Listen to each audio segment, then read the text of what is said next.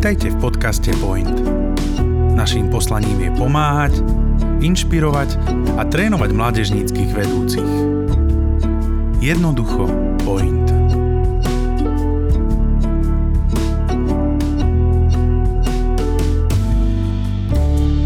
Ahojte kamaráti, pozdravujeme vás znova z nášho podcastu Point Online a tešíme sa veľmi, že ste si nás znova zapli a vítame vás dnes v prvej časti veľkej série, ktorú vlastne budete počúvať celé leto.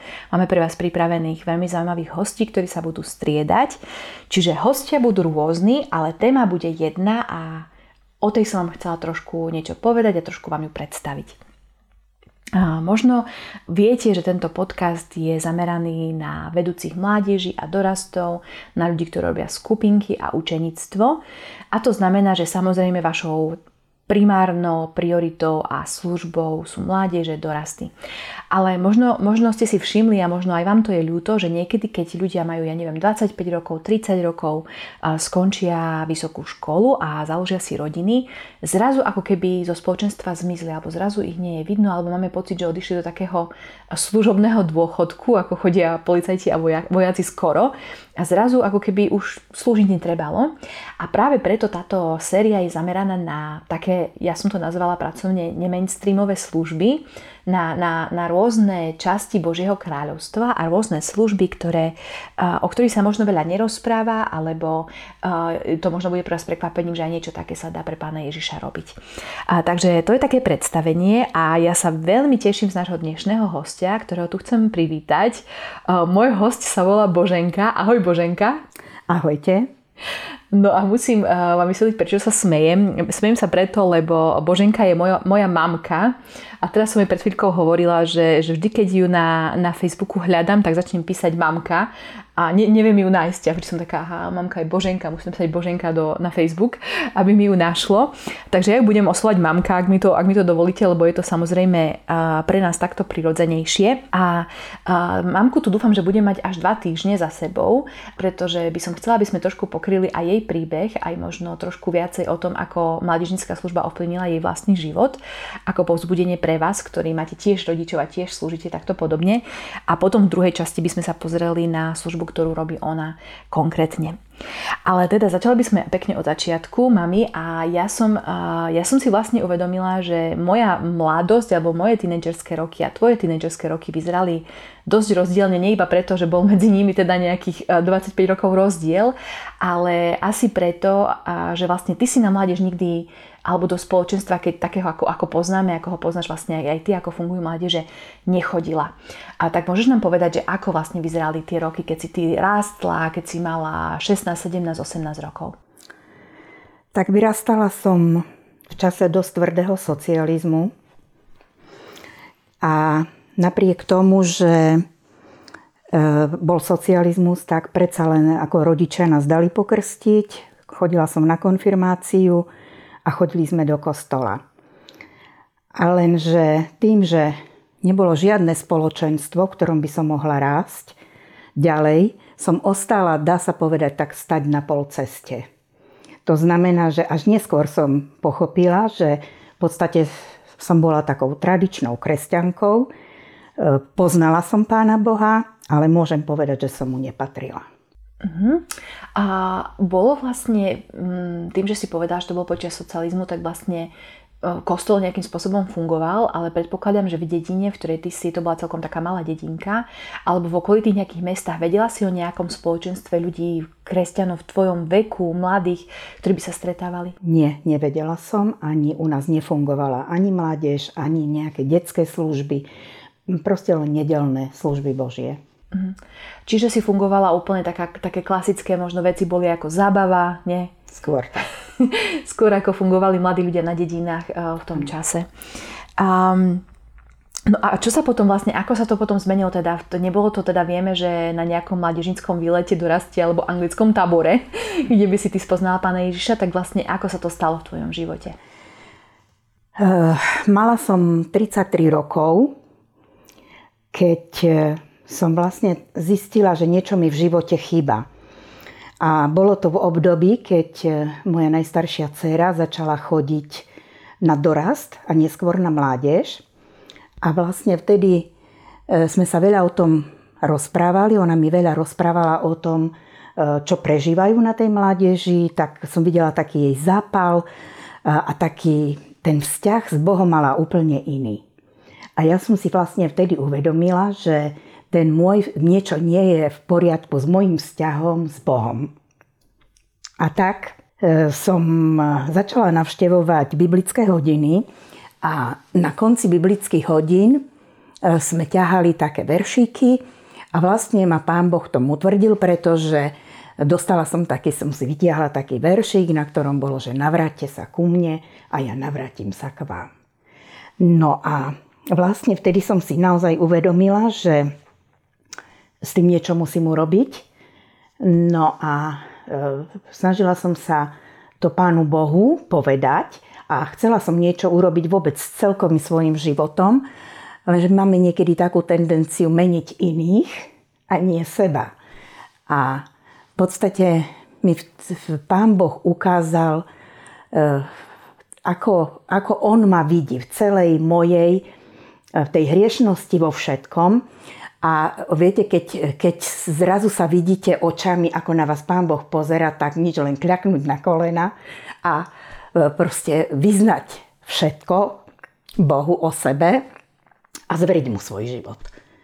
A tým, že som to vlastne urobila, som dostala do srdca taký pokoj a také uistenie, že všetko bude dobre ďalej.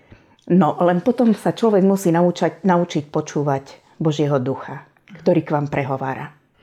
Na chvíľočku ťa ešte teda zastavím predtým, ako budeš rozprávať ďalej lebo už by si začala rozprávať o posvetení, o tom, ako Pán Boh nás zmení, keď mu uveríme, ale len som k tomu chcela dodať, že vlastne my máme s mamkou paradoxne celkom rovnaký čas obrátenia.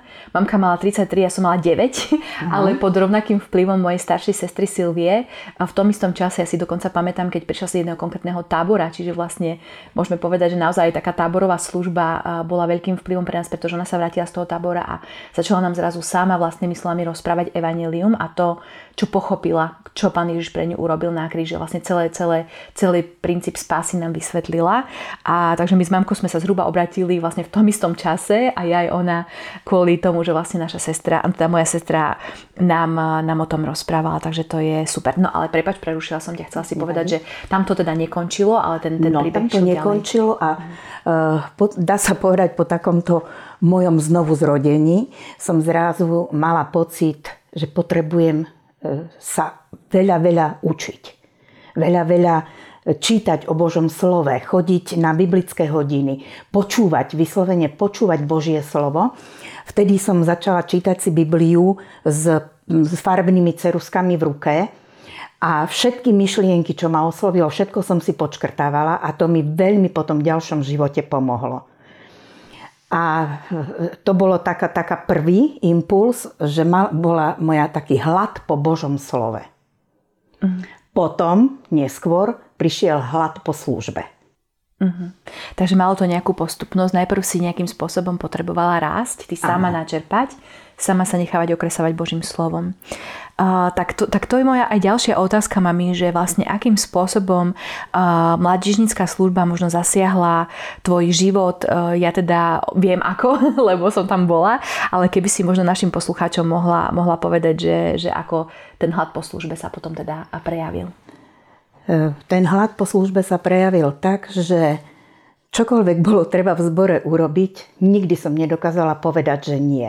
Vždy som bola ochotná ísť, pretože veľmi som chcela slúžiť. No a tá služba začala obyčajným varením na dorastiackých táboroch. Keď bolo treba, išla som.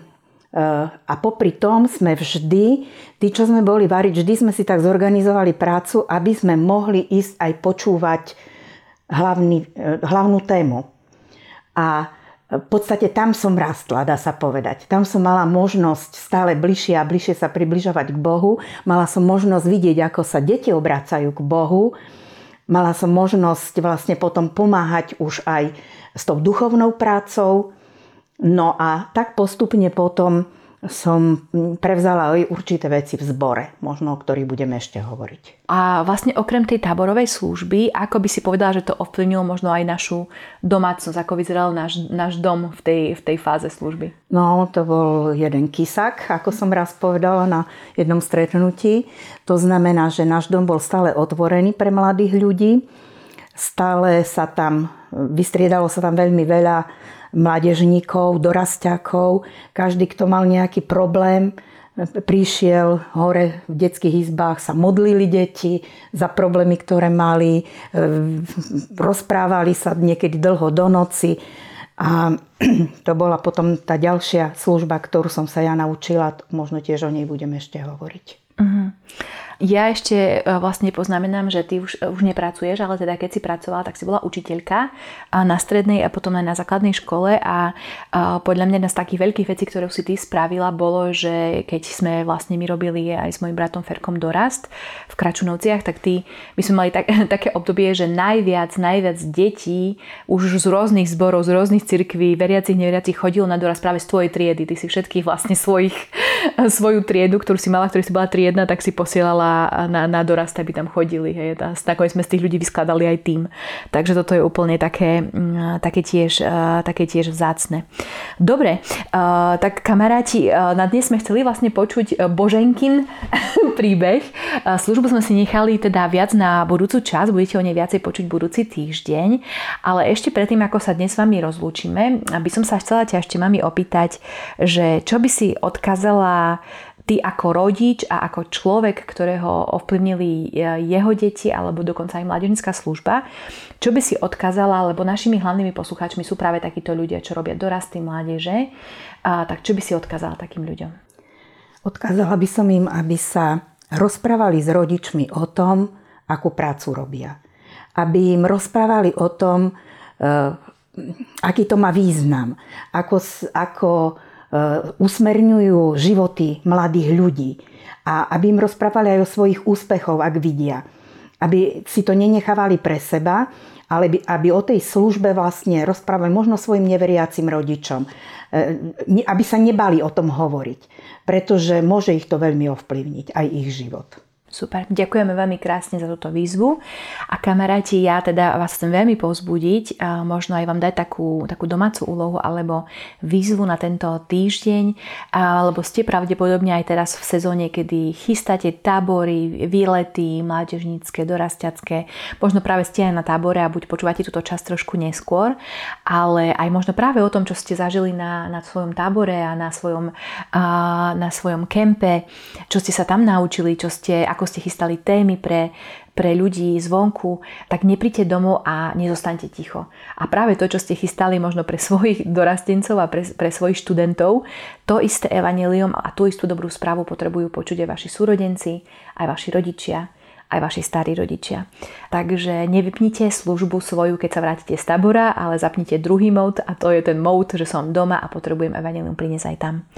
Tak vás pozdravujeme, ďakujeme, že ste si nás dneska vypočuli a tešíme sa na vás spolu s mamkou aj o týždeň. Majte sa pekne. Dovidenia. Toto je záver ďalšieho dielu podcastu Point.